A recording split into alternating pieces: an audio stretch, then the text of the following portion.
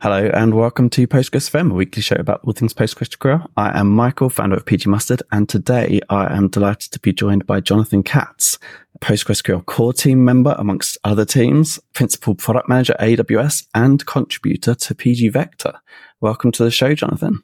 Thank you, Michael. Happy to be here. Definitely a huge fan of your work, and I'm very excited for our conversation today. Kind of you to say, me too. So, I reached out to you about this topic because it's about time we did an episode on pgvector. How could we not have, given the last year? But neither of us knew it well. Both Nikolai and myself haven't used it until recently. Nikolai has been using it. So we wanted to make sure we covered it. And who better to, Andrew Kane was unavailable, and you are definitely the next best person. So we really appreciated all the content you've been putting out, the talks you've been given on this. So yeah. Thanks for joining. Yeah, happy to be here. I mean, and by the way, when you say next best person, it's like well below Andrew Kane. Andrew has done phenomenal work on pgvector over the past several years. Yeah, right. And it has been, it's definitely predates the ChatGPT hype, right? It was a couple of years beforehand.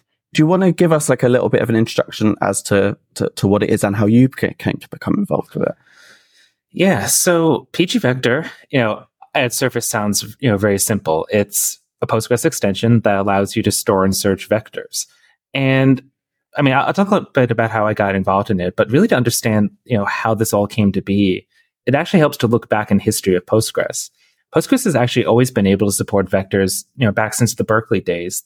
And it comes down to the array data type. So I mean, quite simply, a vector is, it's an array with certain properties. It has, a certain amount of dimensionality. There's certain things that each dimension must meet. And, there's all sorts of math around it. I mean, it's, there's about over a century of like what a vector is. But the reason why it was added to Postgres was not because of any mathematical properties. It was actually as a shortcut to be able to look up ACL rules. So instead of having to do a join to another catalog table to get the ACL rules, it's just embedded within a single column, as an array. Oh, really? So it's actually pretty cool. And then fast forward to the early 2000s, Postgres added the cube data type, which was allowed you to index up to 100 dimensional vectors, ultimately using a gist index. But it added all sorts of distance operations, which are the mathematical operations you need for a vector. Which we can talk a little bit more about that as we get into this. But this is to say, Postgres has actually supported vectors and vector lookups for a while, but certainly there's been a more pressing need for it. And, in terms of a little bit how I got involved, perhaps my, secret in the Postgres community was I originally wanted to go into machine learning when I was in college. And while I was studying it, I was like, oh, it's really fascinating, but to do anything with it, you're going to need a PhD and everything's ad hoc. And, I had a very entrepreneurial spirit. I think, I got impatient. And of course, I didn't have the foresight to see like, oh, this will be commoditized and it'll be very simple to access machine learning algorithms through simple APIs. So credit to where credit is due. Some very smart people, identified that and, have been really building towards that. But again, working with machine learning systems in college, the fundamental data type was the vector. And back then, a high dimensional vector was something considered to be like 20 dimensions. And you think about it, Michael, like, what's a 20-dimensional vector? Like, I can barely, I can understand 3, 3 is like points in space. I can understand 4, points in space moving around. What's 5? Or plus time, right? Yeah. Yeah. I studied, I don't know if you know, but I studied maths at university and did pretty much just pure. I did a tiny bit of stats and a tiny bit of mechanics, but I was best at the pure stuff. And yeah, 5 dimensions hurts my head to think about it, like or to try and conceptualize it in any way. Yeah. It's funny that you say that. I studied math too, though. Like, I would say I was much stronger on the computer science side, but real analysis was one of my favorite classes because, you were proving like everything in n-dimensional space. And again, like everything's a vector or a matrix. Yeah. You basically spend a semester just studying vector spaces and all their properties. And to me, like, that was fun. And maybe it was telling, fast forwarding, 20 years later. But, my journey back to vectors came probably a little bit later than, some folks. The pgvector project started in 2021. Andrew had the foresight to see that a lot of data could be generated around, machine learning and AI systems. And Postgres didn't really have support for the types of vector lookups that we needed. So let's back up a second. So I said that Postgres had support for vectors all along, but it did and it didn't. one thing about relational databases and Postgres in particular is that you look for exact results. You say like, hey, I want to find like the 10, let's say I want to look up like Michael or Jonathan in a database. I'm going to write a select query with a where Michael is, or a name equals Michael, right? And you expect to get the results for like Michael, like all the Michaels in the database. Same thing when you're looking up points. Postgres has the ability to index things by k nearest neighbor, or find all the points that are around me. And again, if I say like, hey, go in and find like the 10 closest coffee shops to me, you're going to find exactly the 10 closest coffee shops. And these things work in, like 3 dimensions, 4 dimensions, which is typically where Postgres operates. If you take the PostGIS extension, which adds geospatial support to Postgres, you can index 3 and 4 dimensional points, and you can do it quite well. The GIST and the SPGIST indexes provide the ability to write these indexes. But as you start adding dimensions, you go from, even like 8 to 10 to 100, like, which is the limit of the cube extension. It's going to start getting very exhaustive. First, in terms of placing the vector, or it's not really a point anymore, but think about it as a point. You're trying to place this in space and try to figure out, I have 100 dimensions and I have to like situate, somewhere in my graph where that is. It's going to be, very exhaustive. And then even if you are doing some kind of exact nearest neighbor search or some index search, there's going to be a lot of cost to it. Yeah. And this is where Postgres, started falling over in a ways, because a lot of these vectors we're seeing, if you look at some of the popular embedding systems, they're 1,536 dimensions, which again, mind-blowing number. Like, I still don't even know what like a 5-dimensional vector is. And here we're talking about 1,500 dimensional vectors. And to do an exact nearest neighbor search, as they call it, or the key nearest neighbor, you have to compare against every single vector that you store in a database. So you have 1 million vectors that are 1,500 dimensions. You're doing 1 million times 1,500 computations on them. And that's really expensive. I can tell you it's very expensive because I've had to, I've been personally, benchmarking this for quite a bit. And it makes sense, right? It's at minimum a sequential scan of the entire table plus all of the CPU of doing those calculations 100 times per, 1,500 times per row. 1,500 times, yeah. And we can talk about in terms of like all the, all sorts of the optimizations that are in place there. Yeah. But this is where like that exact nearest neighbor problem gets hard. And again, Postgres didn't have the indexing mechanisms to handle it. Probably we'll further dive into that as we talk more. But I'll say one of the big ones is just in terms of just storing the data. It's storing the data within the index, that you have to fit your index value, for a single row within an 8 kilobyte limit within the page. So that's already going to start creating some constraints. Now, what's also happened over the past 20 years, since the cube type was added in Postgres, was a whole field of modern vector research, as I like to call it, and start getting to this idea of approximate nearest neighbor. And the idea with approximate nearest neighbor is that you're trying to find your nearest neighbors, but with a best fit, which is you're not going to search every single vector in a particular table or database. You're going to search a subset of it, and you're hoping that you're seeing the representative set of the data you want to return. Now, again, for us relational database folks, that's mind-blowing. It's like, wait a second, I'm not returning the exact answers. I'm returning like an approximate subset. And I'll tell you, the first time I used pgvector and I was playing around with it and I was not getting like the results I expected. At first, I'm like, oh, this is broken. This doesn't work. This doesn't make sense. And, that was the app developer in me, the DBA in me, that started diving deeper and trying to understand like, oh, wow, there's like a whole science around this that we kind of have to relearn when using a database. Yeah, well, I often say to people, you can run a database without adding any indexes, and you can run any query you want and get the results back. It's just faster to use an index, where your query result will not change as a result of you having an index. And that sentence is no longer true if we include these approximate nearest neighbor type indexes. Yeah. So I have to stop saying that or work out a way of caveating it. Yeah. Well, just say, in this world, when you're dealing with, vector similarity search. But back to the question, how did I get involved in pgvector? So rewind to about the end of 2022. We may have heard about some of these generative AI systems that were capturing the imagination. And we go and we, type things into them and we get back these, human-like responses. And suddenly it's like, we're trying to think like, oh, what are all the different ways to use it?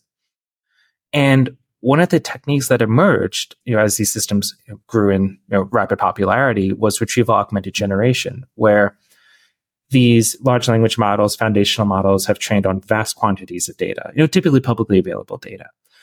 But you may have data sitting in your database or some other private source that is not publicly available for good reason. It might be your product catalog or information related to a documentation collection that you have. But you're trying to deliver something to your users, your customers, that can take advantage of what's in these generative AI systems, but provide that personalized experience. And to do that, you need some way to be able to take that data that exists in your private databases and safely and securely augment them with your foundational models to be able to deliver that.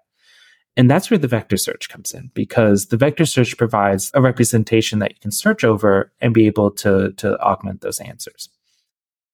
So seeing this is how people want to use it, and frankly, people want to use it with Postgres. A lot of the user and customer conversations I had were around, hey, I already have this data existing in my Postgres database, or I've already built all my search mechanisms around Postgres. I want to be able to simply use it. And there was an extension that did this, and it was pgvector.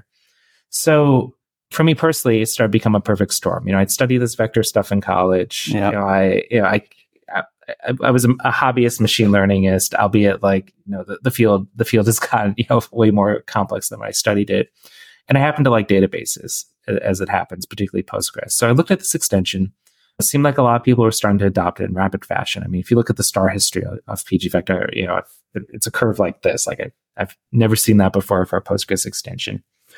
But I stepped back a minute as well, and I saw that these are net new database workloads. A lot of what we see in Postgres in the past has been moving database workloads over, a lot of traditional, transactional relational applications. Though, I call it you might call it once in a generation, which in the tech world is every 10 years. There's this new workload that emerges that just generates net new data.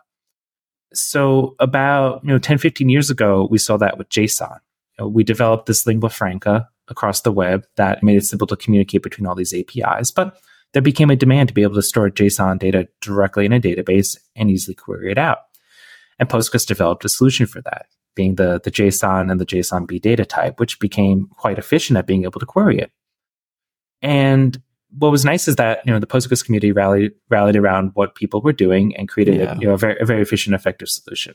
Side note, I've talked to one Postgres user that has 40 terabytes of JSON in a single database, and they say Postgres rocks it, which I'm like, wow, that's great. I'm glad it works. That's so nice for you.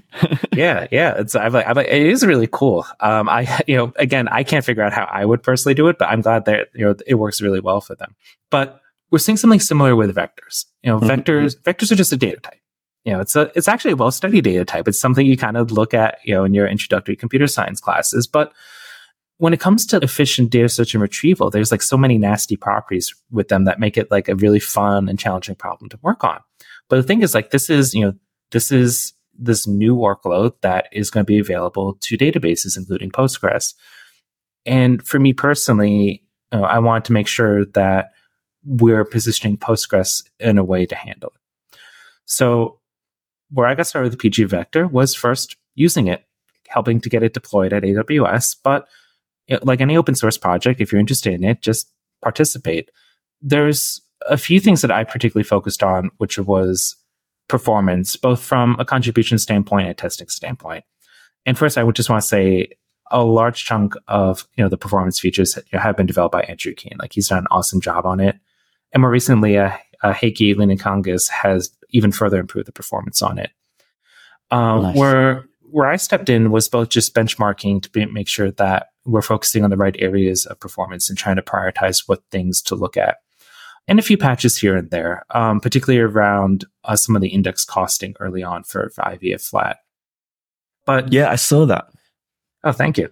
I would love to get onto performance and tips for people. But before that, I hadn't thought of this as net new data. That's a super interesting way of looking at it. And I hadn't thought of JSON as necessarily net new data. I was thinking of it much more along the lines of the NoSQL workloads that felt quite competitive with the relational for a while. But yeah, really interesting way of looking at it. And it does feel like an opportunity, much like that did, to be able to handle more within Postgres with all of the benefits that we've done episodes on the pros and cons of having data inside and outside using specialized databases, but you gain so many benefits, like the transactional nature of things, or the low latency, or being able to join things together. Like, there are so many benefits of having it all together. So, and not to mention the lower maintenance overhead, or the lower operational knowledge needed of managing multiple systems. So yeah, great point. Love it. Thank you. Cool. Yeah. So I was looking through your PRs, and the IVF flat and the IVF flat costings looked like a core improvement to make sure Postgres is using indexes in more cases where indexes would be faster, which is the age-old cost optimization problem. And also more recently, you did some great blog posts on the addition. So IVF flat was the first index type that pgvector supported. And then more recently, got added not as new as I expected when I look back at the history, but the competing index type HNSW, which you've also been involved in tuning, I've seen. Yeah. So IVF flat was first. And I think, one of the reasons why is that it is a bit simpler to implement. So it's a clustering algorithm. Clustering algorithms are well studied. I mean, there's continually being improved. But one of the things you have to think about when you're looking at implementing these algorithms is that something that might work for an in-memory workload doesn't necessarily work for a database workload, where you're going between memory and an I/O level, be it wherever your storage may reside. And with IVF flat, where I began getting involved was at AWS. We had rolled out pgvector. I started talking to some of our customers who are early pgvector adopters, and it was definitely all over the board. But I was talking to one who was definitely very savvy on vector searches in general, and they were remarking that when they were trying to increase the number of probes in their query, so let's step back. So the way IVF flat works is that you build clusters of vectors. So let's say let's keep it simple. You have like 10,000 vectors. What you want to do is you want to try to bucket them into lists. So let's say you want to have 100 lists. So there would be 1,000 vectors. No, there would be 100 vectors per list. There we go. Clearly, I did well with my math major. Arithmetic was not included, right? Yeah, exactly. After a certain year, you never saw a number. So you have 100. So let's back up. So we have 10,000 vectors. We want to put them in 100 lists. Each have 100 vectors. What happens with IVF flat is that you try to find centers. So you want to find all the vectors near a particular center, because the idea of that is that those are going to be the most similar vectors to each other. So that way, when you do a lookup, you're going to one of those centers, and the idea is that these are likely, by approximation, the vectors that are most similar to the ones that you're looking up. However, it may not be, because let's say you have two centers here, and your query vector is here. Yeah, which one are you closer to? I had to have somebody explain this to me like twice, and the second time they used the analogy, it worked better for me. If we go back to 2 dimensions and look at, let's say, a map of, let's say, Europe, and we had the countries laid out, we could have, for example, this is probably not a great analogy, but you could have the capital cities. And first off, we could compare any one point and say, which capital city is this nearest to? That's a much cheaper operation than looking at every single city. And then we can go into that country and look at which of the actual towns or cities are we closest to. But if something's close to a border, or the fact that not all countries are the same size, you can end up in situations where you don't necessarily get the right center or country by doing that first one. Is that a reasonable analogy? Yeah, that's really good, because I started thinking about that. So I'm based in New York, and I'm thinking, what capital am I closest to? It's technically Trenton, which is in New Jersey. So there you go. And if I just looked at one probe, it would say like, oh, you're in New Jersey. Yeah, actually, I think it would probably take 3 probes, because I think Albany is the 3rd closest capital to. There you go. So there you go. Yeah, great analogy. So probes is the so you'd then do that first search and say, which are the 3 closest centers? Yeah, centers, list. List is the term that's used. You might also it might be used interchangeably with centers. So if we increase that number of probes, we're increasing the cost of doing the query, because we're looking up more things, we're comparing to more things, but we're increasing the likelihood we're going to get back the correct result, or the number of things that are correct, or in our expected set. So the measurement of expectation is recall. So if you know that these set of vectors are like your actual 10 exact vectors, but you get like 8 out of the 10, then you have 80% recall. So with IVA flat, as you say, as you increase the number of probes, you're going to increase your recall, but you are going to increase the query time. Yeah. Now, in that patch you were talking about, the problem was that we were actually overcosting. So anytime we were above 5 probes, we then flip back to a sequential scan, which will give you 100% recall, but like it was taking the query time from, it was like a 50x increase in query time based upon the data set. And we definitely still had room to grow. So the first patch really was focused on, let's get the costing to be a more reasonable level, which gets into, startup costs being, one of those elements. For me personally, it really was my first time like diving into the query planner code, and definitely saw like all sorts of interesting things. I mean, first off, like the query planner code is, there's a level of brilliance to it. Like it encapsulates a lot. And like the work that folks have done over the past, 35 years tuning, it is quite remarkable. I'd also say that it is quite clean. Yep. It takes a lot, like there's a lot of it, right? So like there's a lot to dive into, but like once you get into it, you can navigate your way around. Editing it is another story. It's one thing to understand it. It's nothing to propose a recommendation. But what's really cool about Postgres is that you can make a lot of impact within an extension, or basically you can add this functionality without having to fork Postgres. You could just write it in a separate module and then add it in. And pgvector does this through the index access method interface, which is actually quite robust. Like we built index types that don't fit the natural, B-tree ordering of a relational database. So it's quite powerful there. And we were able to ultimately get, I'd say, pretty good costing for IVA flat without having to make any upstream modifications to Postgres. Nice. For now. And the other, so on the IVA flat, because of these centers, my understanding is it doesn't necessarily, it suits a data set you already have that is static or not changing much, because if you're adding data, it can't adjust as it goes. So there is this trade-off inherent in it. And I'm guessing some of the customers you were talking to had different workloads that wouldn't necessarily suit that. And what happened with your customer conversations next? Yeah, so that's a good discussion, and I'd say let's burn it. Like it's users of pgvector in general. A lot of these conversations I have in the open source project, which is again awesome. So that's definitely something that came up. That if my data set, if I keep adding vectors to the data set, or every now and then you update them as well, or even delete them, what happens is that the centers start to skew, because where you calculated where all these centers are may start shifting. So your results might start shifting as well, and you might not be getting the expected results or the recall that you'd want to see. The other thing as well is that for a lot of app developers, I mean, first off, again, you have to wrap your head around approximate nearest neighbor, that you may not be getting the exact results that you expect. And like I said, I tripped up over that as well. Like it's normal to make that mistake. You have to learn something different. The other thing is that it started turning app developers into DBAs, in the sense that you had to worry about some of your tuning parameters. And granted, there's two of them, right? There's the number of lists when you build the index, which is not necessarily terrible, because you are, as an app developer, you're still writing your SQL code, you are creating that index. But you have to think, like, what is the number of lists? And the pgvector project gives some guidance on the number of lists to pick, but it's still like you have to experiment. And then you have to be mindful of things like, oh, am I adding more data to it? Do I need to reindex? How do I reindex? Who's doing the reindexing, etc.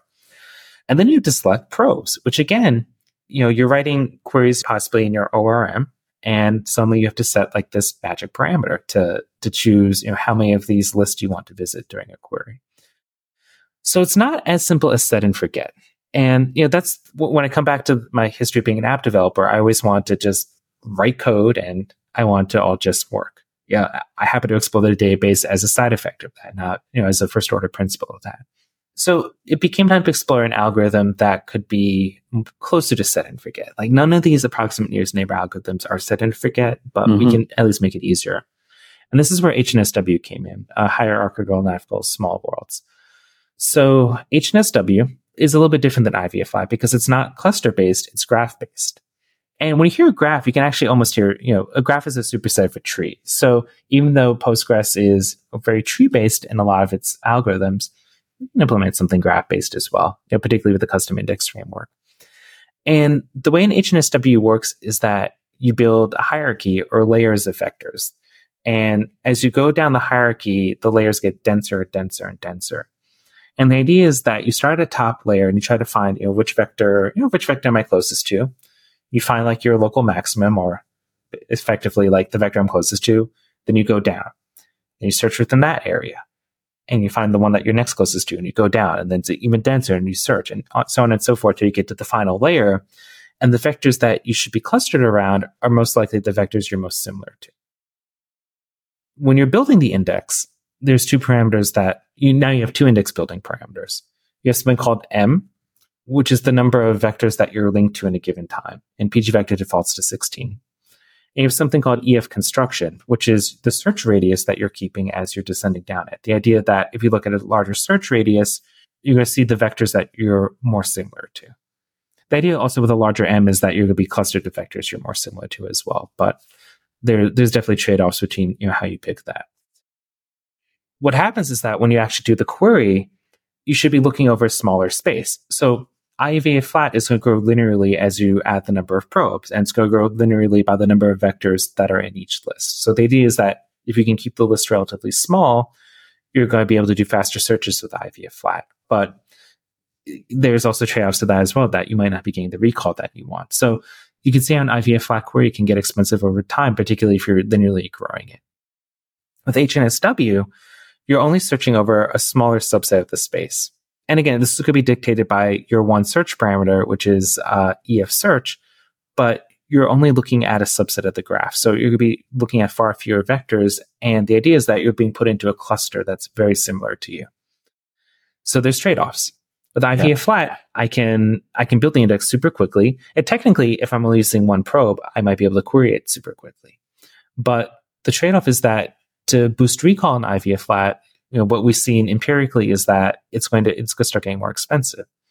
With HNSW, we can query really quickly, and we can query, and again, the results are showing that we can query and get high recall, or we're basically seeing the expected results and with pretty good accuracy.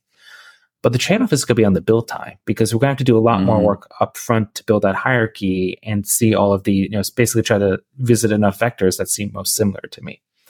And that's the push and pull between the, these two algorithms, and just, vector similarity search in general, is that you're going to have to pay the cost somewhere, and you have to figure out what that cost is going to be and what makes the most sense for your workload. Yeah. With HNSW, at least, if you're willing to pay that upfront cost, which, it seems like a lot of folks are, you are going to get like this very high performance, high recall system, most likely. And again, there are other factors that go into this as well, including your embedding model, or how you're querying the data, or how quickly you're ingesting the data. So like there's a lot to consider here. Yeah.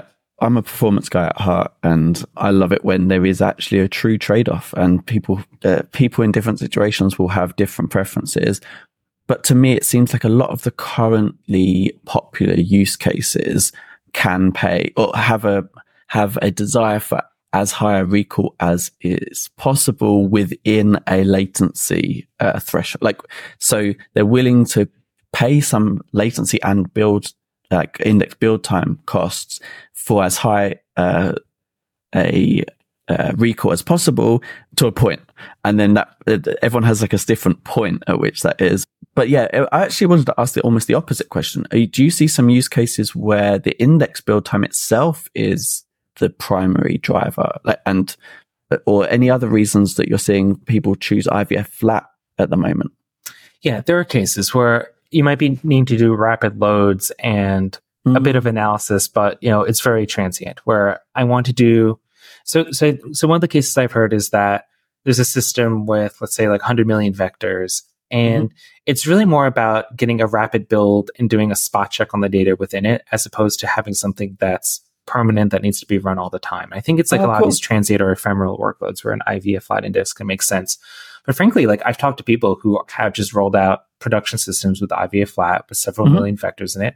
They're perfectly happy. They're like, we're getting the results that we need. We're getting it in the amount of time that we expect it to return the query in.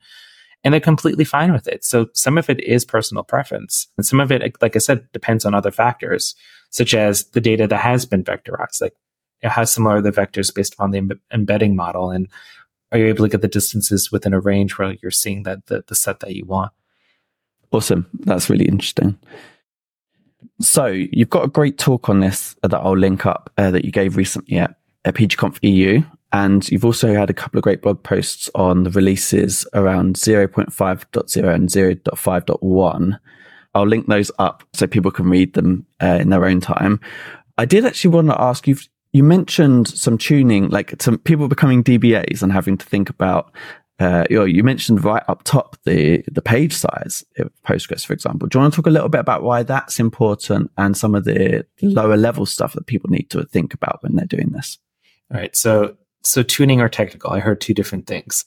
Let's go tuning as more practical. We don't have to explain Toast. We've done a whole episode on Toast before, but there was some interesting stuff in there that really got me thinking that I hadn't thought about before. Yeah. There's a whole bunch of areas to go into. So just to briefly recap, because I think this does impact tuning. So Toast is a system that, step back rather. So the foundational unit of Postgres is the page. Mm-hmm. That's the atomic unit. When you store data, you're actually storing it within this atomic unit. You're not just storing, a row randomly on disk. It's going to be, fit within a page. By default, the page for Postgres is 8 kilobytes.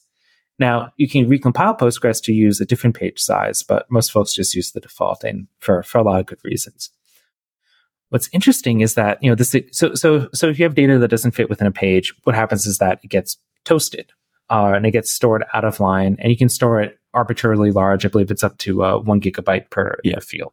Now, what's interesting? Well, there's a few interesting things here. So first, Postgres has what's called a minimum toast threshold, which is 2 kilobytes. So anything above 2 kilobytes is going to get toasted, unless you change that threshold. The second thing is that index pages must abide by that 8 kilobyte limit. And you can actually toast data in line with an index page to shrink it down a bit so you can get a little bit more on that index page. But if it's going to be over 8 kilobytes, Postgres can't index it. So this is where it gets interesting for vectors for a few reasons. So first, any vector that's above that 2 kilobyte threshold, which I forget off the top of my head, it's around like 514 dimensions for pgvector currently, is going to get toasted. Okay, that might seem okay. But any vector currently, there's a hard cap in terms of indexing pgvector vectors of 2,000 dimensions, which there are some valid use cases I've heard of vectors that go beyond that size. But typically, most things are going to fall within that range, for now. Now, there's a few things here. Like first, you're like, well, you say you can toast things in line. So why can't we toast these vectors in line? Well, I hate to be the bearer of bad news, but it's actually very challenging to compress effectively, 2,000 dimensions of, random, floating point numbers. Yeah. So there's not really much you can do other than dimensionality reduction to shrink it down. There's some techniques that are out there called quantization, which you can touch on after this, but, they all have their trade-offs, such as, losing information. So the second thing is that toasting can screw up the query planner a bit. And what do I mean by this? So currently, when the query planner is trying to estimate parallel workers, or essentially reading data in parallel, it basically looks at your heap pages or your main table pages and uses that to drive the estimate. And the thing about Toast is that your heap pages actually be quite small. In this case, let's say I have an ID and a vector. Well, I'm not going to have that many pages in my regular heap because it's just going to be a bunch of IDs and a pointer to my Toast table. The Toast table is going to be quite large, and likely you need those parallel workers to suck all the data out. But what Postgres is going to do is it's going to underestimate the workers today. And it actually makes sense historically because the data that you typically toasted was not in your search path or your ordering path. It's typically something that you need to do some post filtering on as you pull it out. Think like, a big blob of text. Yeah. But here we are actively querying the vectors. We are calculating distances between them. So we probably want them closer to like our main set of data. Now, we can choose to store the vectors in line. You use this technique called set storage plain, and that will keep your 1500 dimensional vector in line with your, with your other table data.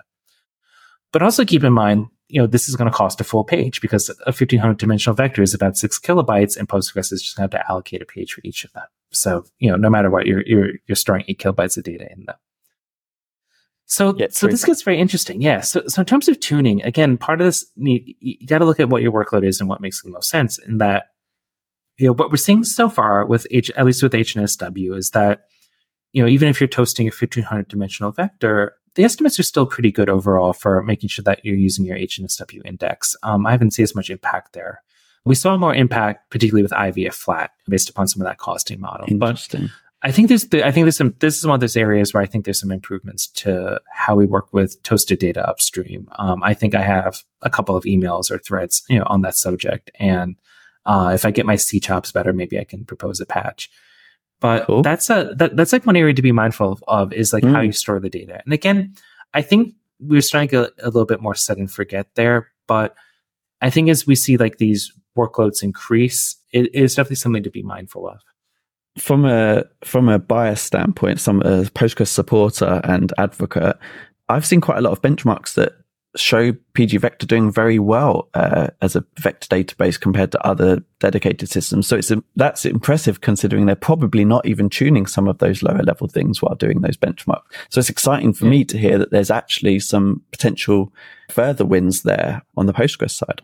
Yeah, I mean, and maybe like hot off the presses, Andrew proposed a patch last night for speeding up HNSW index building. Since like the 051 release, there's already been a lot of work to improve this, but the patch last night like even further accelerates it.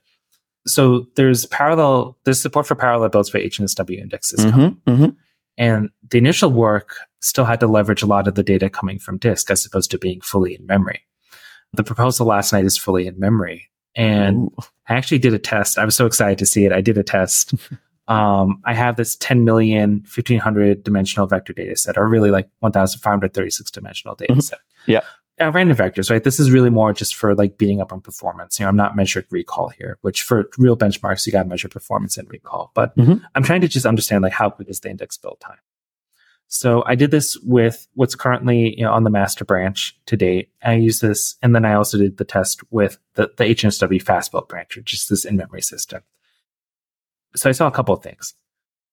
So first, this new branch was about, I think it's 7.3x faster at building HNSW index than the other branch. And just to compare, like, let's give some real numbers. So the old branch, which is, the unreleased support for the HNSW parallel builds, it took about 3 hours and change to build the entire index. And this was with like 64 parallel workers. I'm throwing, this is a big beefy box. Yeah.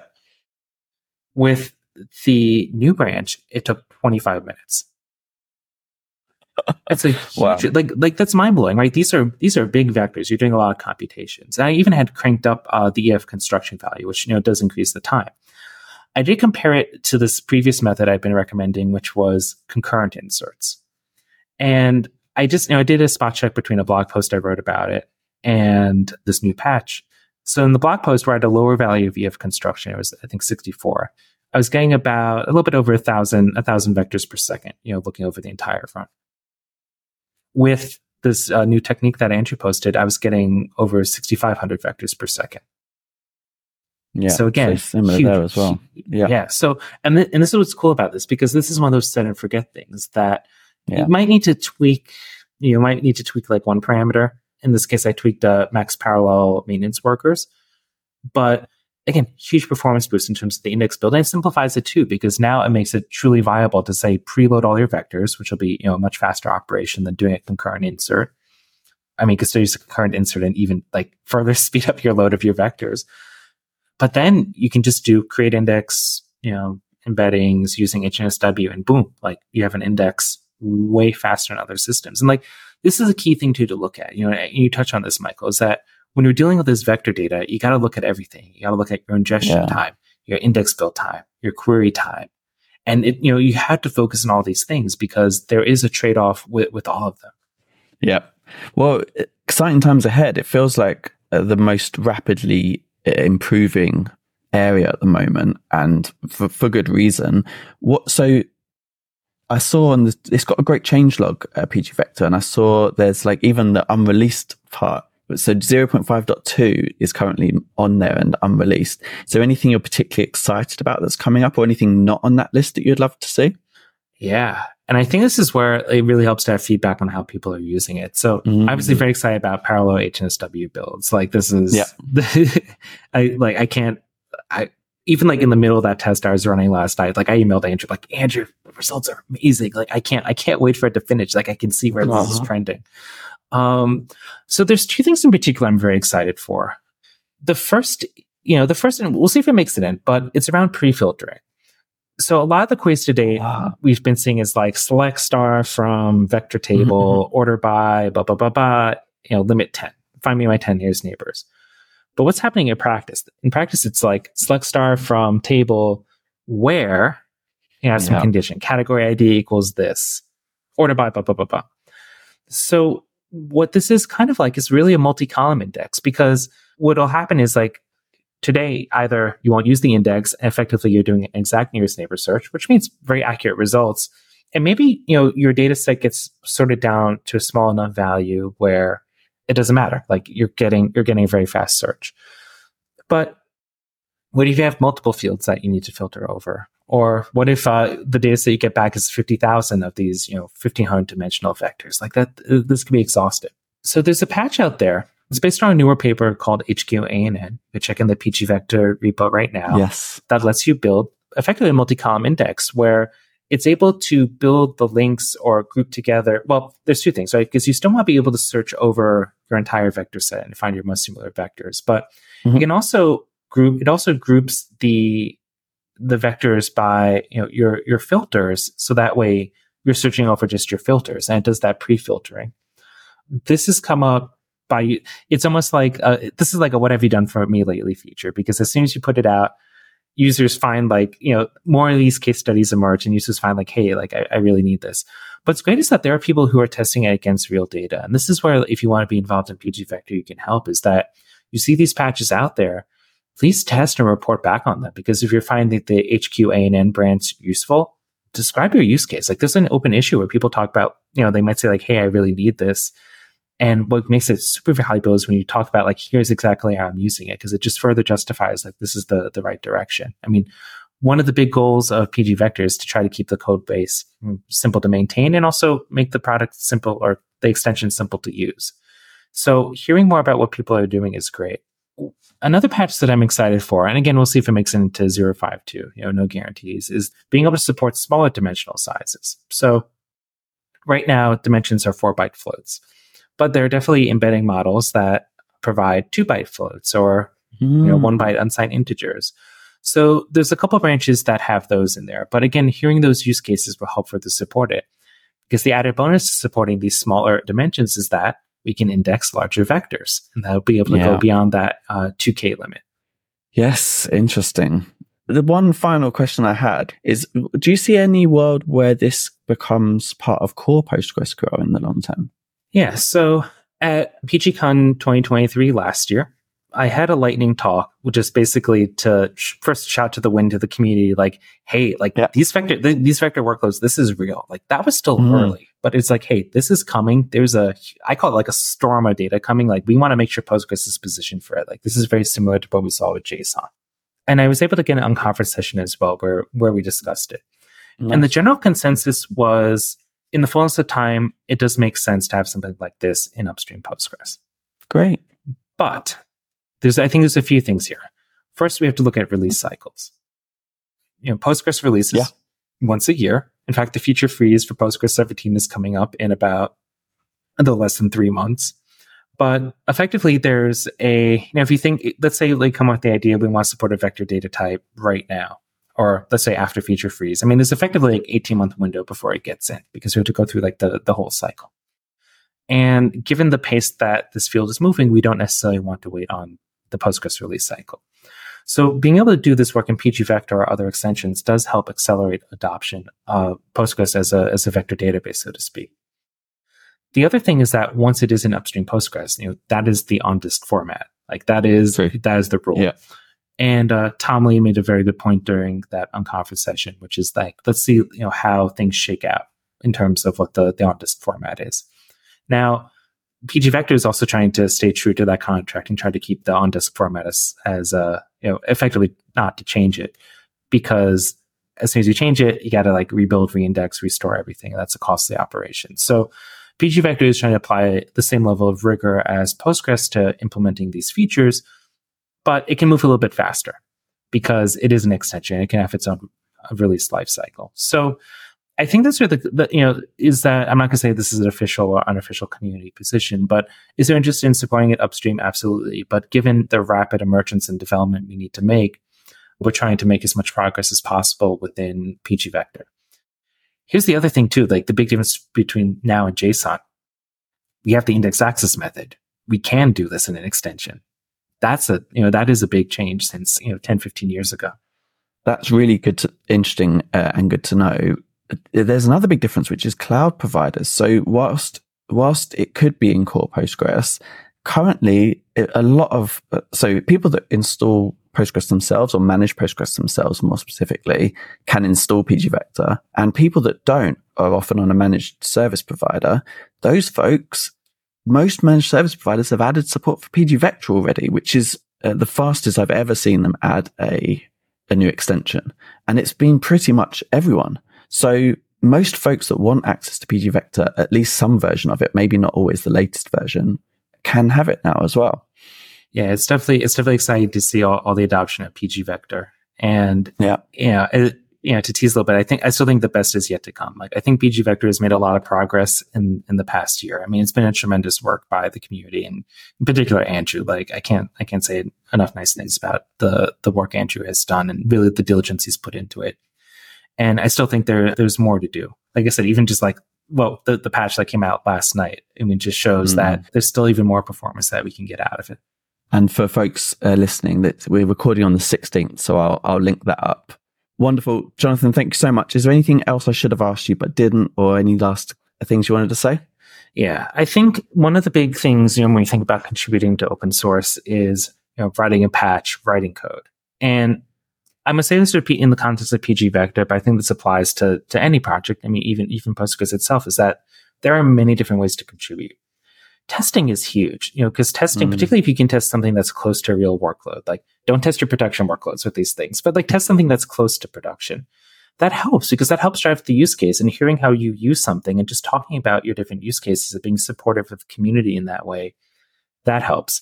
Helping to write documentation, helping to, advocate for something that you think can help others. Again, all these things can help a project. So if you want to contribute to pgvector or Postgres, there are a variety of different ways. And, maybe as it's top of mind right now, PGCon, which was effectively the annual developer conference, it's evolved. It's now called pgconf.dev, pgconf.dev. It's being held in Vancouver at the end of May. I can tell you, I can almost guarantee vector workloads will be, a topic of discussion there. But just all things Postgres. And the idea is that, while certainly a lot of the folks at the discussions are around technical hacking topics, really, if you step back, the gist is, how do we continue building and growing the Postgres community? So if the CFP actually just closed yesterday, or when this airs, probably a few days before, but that's a great way to participate as well, even if you're newer to the community, because I know personally at one point I was new to the community. And the first time I went to pgcon, I'm like, oh my God, like I know nothing about how a database works. Like I can write a select query, but geez, but it is a way to help have impact on the community. And, just talking to folks who are working on the software, or working on events, or hosting podcasts, or finding ways to help grow the community. It's a great way to participate and help grow. So, certainly, think about attending and participating. And again, there's all sorts of different ways to contribute. So that's the parting message I have. I'm far from a database hacker. I can write like a couple of lines to see here and there, but where I've found a home in open source is working on all sorts of other aspects around open source projects. What a great message to end on. Thank you, Michael. Thanks so much for your time, Jonathan, and for everything you do in the community. Oh, likewise. Thank you for having me on your wonderful podcast. Oh, cheers. Take care. Take care. Goodbye.